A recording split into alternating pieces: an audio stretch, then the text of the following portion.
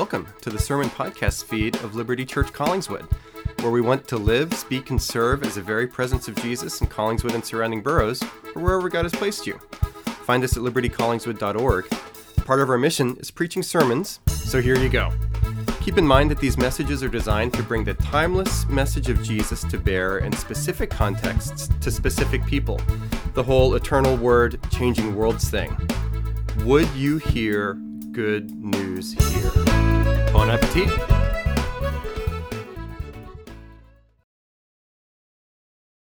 You stand and let's listen to the Word of God. So if there is any encouragement in Christ, any comfort from love, any participation in the Spirit, any affection and sympathy, complete my joy by being of the same mind, having the same love, being in full accord and of one mind.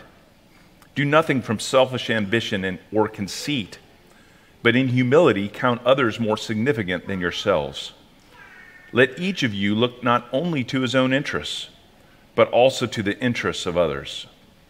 Have this mind among yourselves, which is yours in Christ Jesus, who, though he was in the form of God, did not count equality with God a thing to be grasped, but emptied himself by taking the form of a servant, being born in the likeness of men.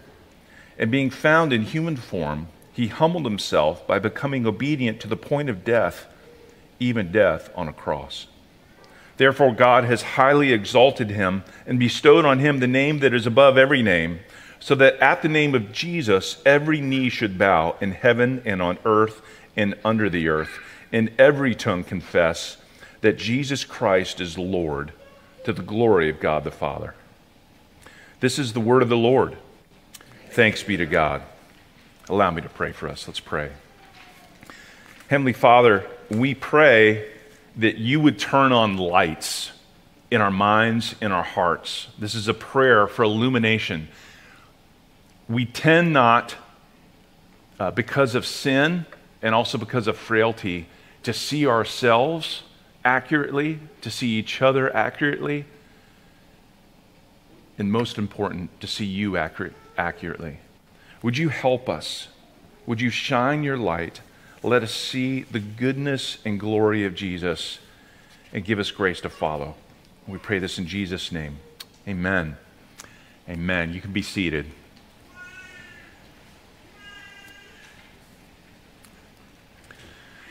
So the Apostle Paul is in prison, and this is who he's writing to. He's writing to people he loves. He loves this church.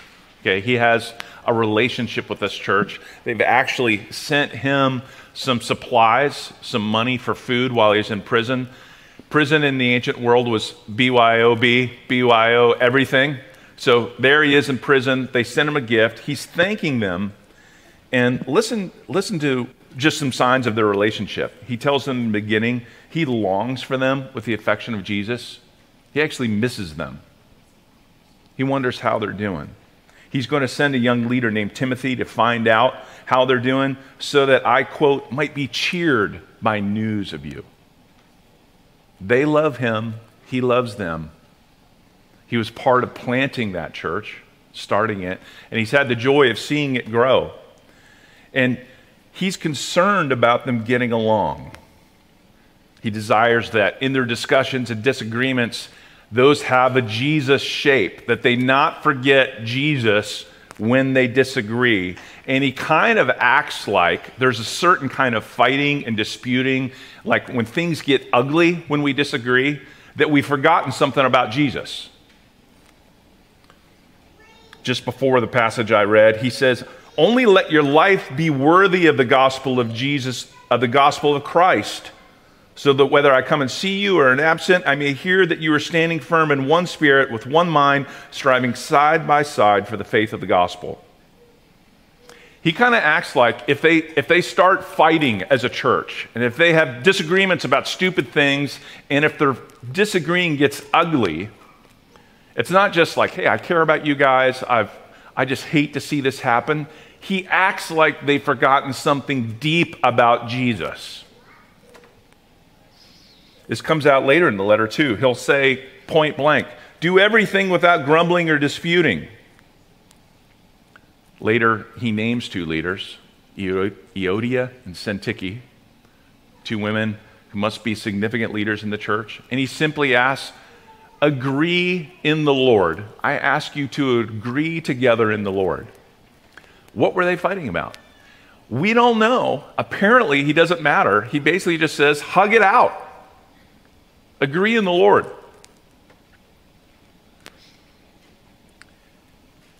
In America, right now, and in our region, right?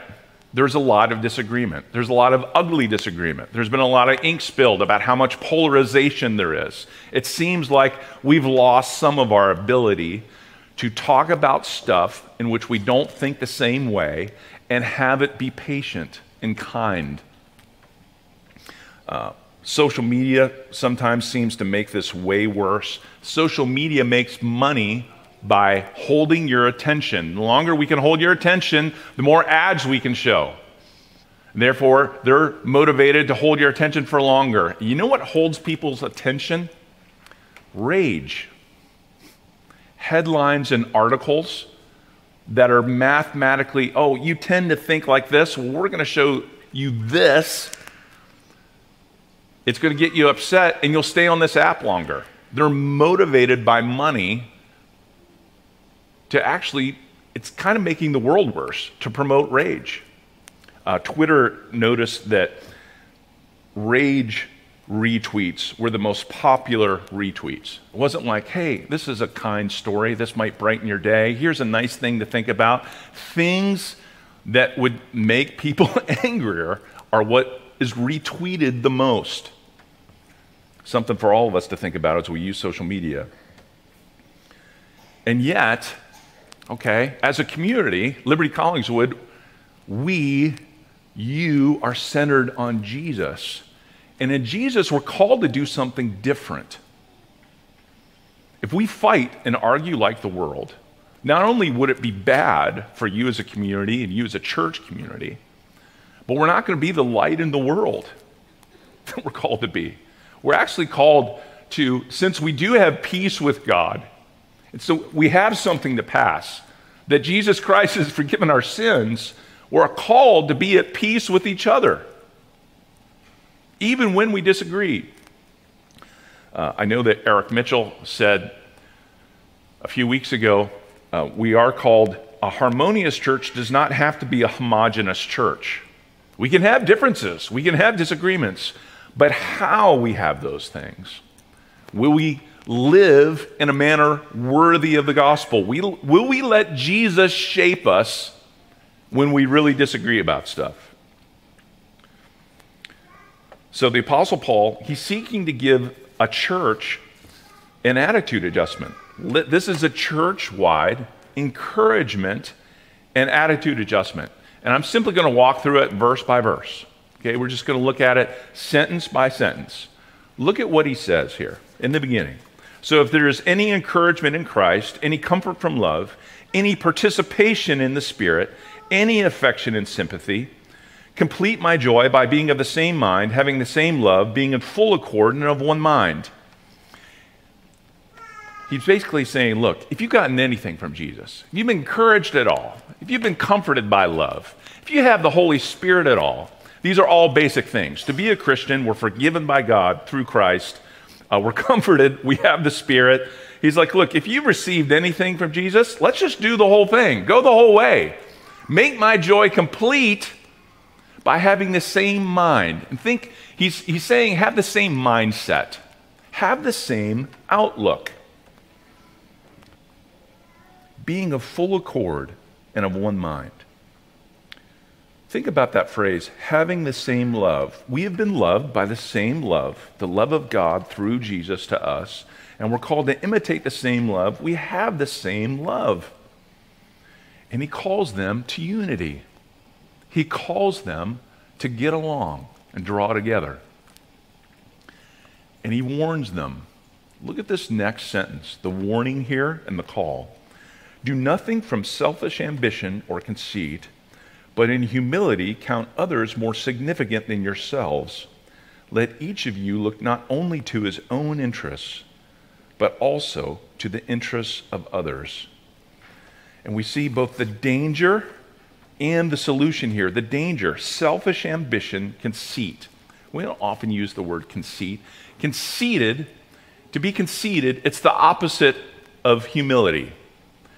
Humility, you have an accurate depiction of yourself.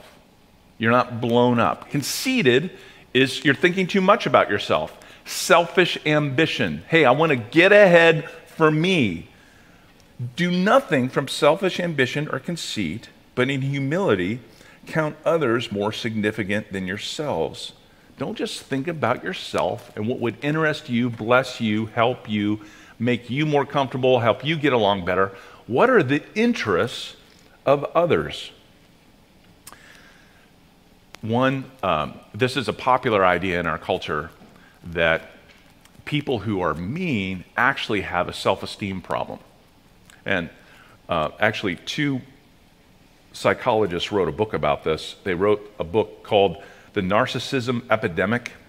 Jean Twenge and Keith Campbell, both PhDs in psychology. And it's long been thought that why mean people are mean? Well, they have low self-esteem, and behind their thinking, they pretend to think highly of themselves and low of others, but they actually secretly think low of themselves, and that's why they're mean. And this is a funny thing about the book that was actually really popular. It came out in 2009. Actually, people who are narcissists and are being mean, they actually truly do think too much of themselves. They actually really do think that they're better than others. So it's not like, hey, we need to puff you up more so you're not so mean. No, actually, you really do think you're better, and you need to stop. You need to not think that. That's actually precisely this verse. This verse acts like most of the time the problem is we're selfish. And we think too much of ourselves, and we're not thinking about the interests of others. This is an everyday thing. This question is often convicted to me. When you see someone doing something crazy on the road, do you think, hey, that person might be just having a terrible day?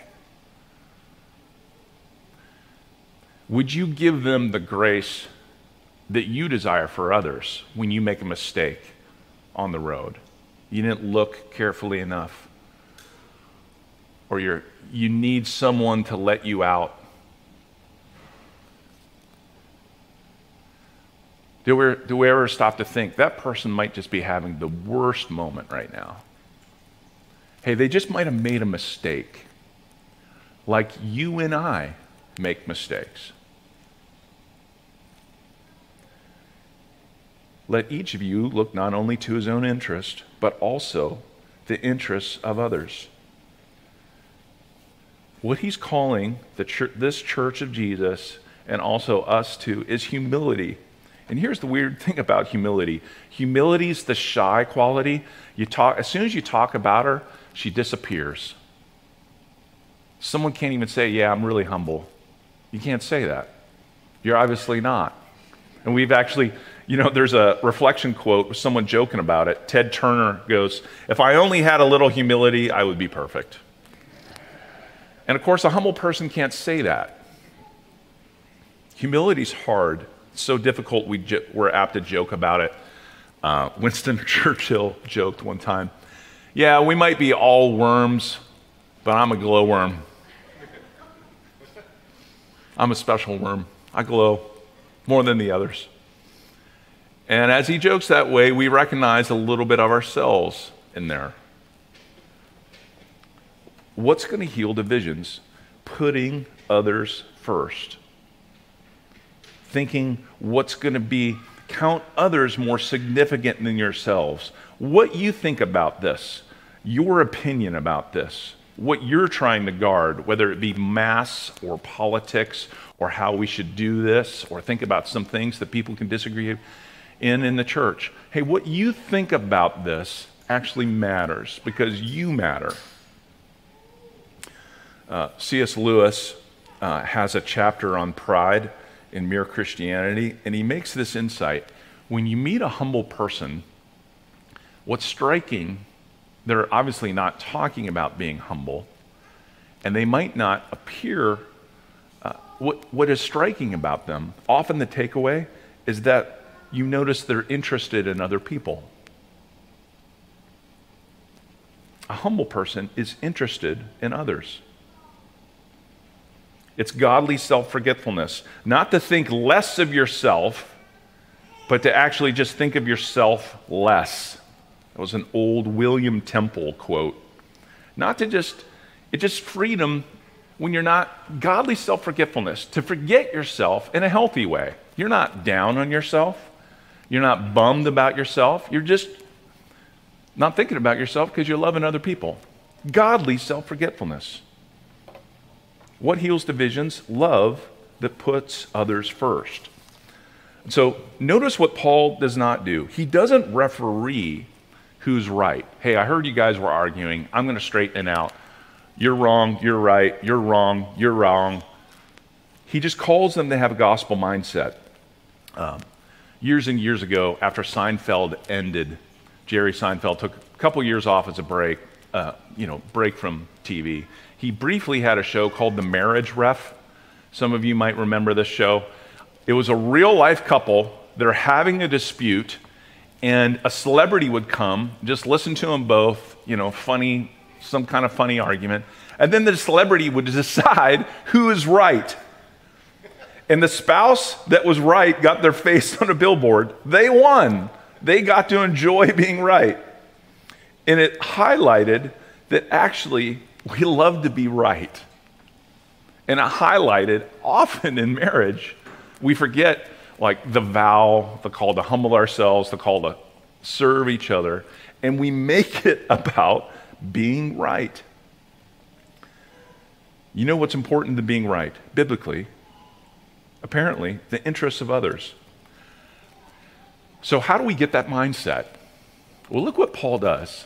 He just says, let's look at Jesus. And this might be a hymn that he's quoting. It might be that he wrote it and it became a hymn. But this is a famous section of the New Testament. We learn about the divinity of Jesus. We learn about his humanity. Paul might have written this. It might be an early Christian hymn. He might have written it, and then it became a hymn. But listen to what he does. Have this mind among yourselves, which is yours in Christ Jesus. He could also say, it's yours through Christ. Have this mind amongst yourselves. He says, hey, everybody, let's think like this. Jesus, who, though he was in the form of God, did not count equality with God a thing to be grasped, but emptied himself by taking the form of a servant, being born in the likeness of man. And being found in human form, he humbled himself by becoming obedient to the point of death, even death on a cross. What does this teach? Jesus was and is the Son of God, and somehow he emptied himself and took on human nature, born in the likeness of men, being found in human form. He emptied himself and humbled himself. In this passage, we see Jesus going low, doing that to himself. Jesus emptied himself. Jesus humbled himself. And God lifting Jesus up. He was obedient. He listened to the will of the Father, being obedient to the point of death, even death on a cross. Not just death, but a terrible death. And therefore, God's lifted him up. Jesus, his humbling was from himself, and he was willing to do it. And his exaltation, his being lifted up, is from God. Therefore, God has highly exalted him and bestowed on him the name that is above every name, so that at the name of Jesus, every knee should bow in heaven and on earth and under the earth, and every tongue confess that Jesus Christ is Lord, to the glory of God the Father. Jesus is the one lifted up, and who he is now is being revealed. He's with God the Father. He rose from the dead. Jesus' true identity is revealed now. And ancient people knew what it was like to take the knee and bow. Take the knee and bow and say, Caesar is Lord. Take the knee and bow to a ruler. And Paul says what the Bible teaches, that Jesus is being lifted up in a way that's going to be healing for the world and also right and good for the world. How do we get humility? Look at Jesus. Hey, you want to be lost in your own thoughts a lot? Think about yourself and compare yourself to others. Some people make you feel it'll nick at your pride because you're jealous of what they have. Other people you might feel slightly better than in a way that's often mean. To stay proud, to stay self-focused, compare yourself to others. To begin to be humble, we're invited to look at Jesus. To grow in humility, we're invited to look at Jesus. I want to end with just these two things here. You look at Jesus and what he did, and there's a Savior to receive things from. Well, Jesus did this for me and for you. I don't know many of you. I don't know what you struggle with, but I know this. There's no sin so bad since the Son of God did this. Okay? Since the Son of God died for our sins, there's no sin that can't be forgiven. And to know Jesus and to draw near to God through Jesus, you really are reconciled. You really are forgiven. You really are loved. And the most important thing is secure. You will know God forever, and you'll be with God's people forever. You have a destiny. To know Jesus, we're reconciled to God, forgiven, adopted in God's family, made a part of the community forever. And actually, the good part of our deepest hopes and aches will all be satisfied and fulfilled. There's so much to receive. Look what God's done for us. Jesus, who is God, humbled himself to save us all. There's something to receive here. If you don't know this, you got to check it out. You got to look into it. I went to a funeral right before, in the beginning of the summer. It was someone who I had the privilege of leading to Jesus about 11 years ago. And she died of pancreatic cancer at the age of 40. Sharing the gospel with this woman, she shared her story publicly, and actually her Caring Bridge, the online thing where you can pray for someone who's going through a medical thing. Last time I checked, it had over 250,000 visits. But explaining the gospel to her the first time, her boyfriend was there who had recently come back to faith, and there she is, like, hey, what's happened to you, man? I don't get this. Explain the gospel to her and the goodness of Jesus. And in the living room, she thought she was making a good, an interesting observation. She said, I didn't know that's what it was. That's good news. I didn't know that's what Jesus did, that he did that for us. That's good news. She led her next door neighbor to Christ. And though she struggled with cancer and didn't want to say goodbye to her family, her slogan, and this was the theme of the funeral, was victory either way. If I'm healed, that's a victory. If I go to be with Jesus forever, and Jesus is going to have to show up in the life of my husband and my kids, God, I'm going to be with Jesus, and they're going to be with Jesus. Victory either way. It's good news. There's something to receive. Do you know this Jesus? Do you know him? And friends, there's a pattern to imitate. Paul's saying, let's be like Jesus. Let's humble ourselves and serve others. Jesus who ultimately, in the most deep way possible, did not put his own interests first, but put ours first. We are called to put the interests of others first. God's chosen a team, actually. He just says, frankly, God opposes the proud, but gives grace to the humble, the book of James. Psalm 18, you save the humble, but bring low those whose eyes are haughty. No one will get to be prideful forever. That will one day be corrected for everybody. And we're called, looking at ourselves and each other through Jesus, look at the love of God. We should imitate that humility. Let's put each other first. Let's not be like the world in how we argue. Let's not step on each other to get ahead. Do all things without grumbling or disputing. Let's not, even in coming into, C.S. Lewis has this quote, coming into the church, we have tastes, we have opinions. Should we not expect them, this is the quote, should we at least bring them in to be humbled and if necessary modified? They're not to be indulged. Should we not expect that rubbing shoulders with each other and interacting with each other, some stuff we think we're just not going to be able to do it that way? Here's a takeaway and something to wrestle with before we continue worship. Where is a lack of humility really messing up your love for others right now? It could be in driving. It could be in a relationship at work or in family. Where is a lack of humility and a lack of having the mindset that comes from the gospel of Jesus bringing horror in the world, tension, sadness, division, selfishness, instead of love, peace? And let's look at Jesus.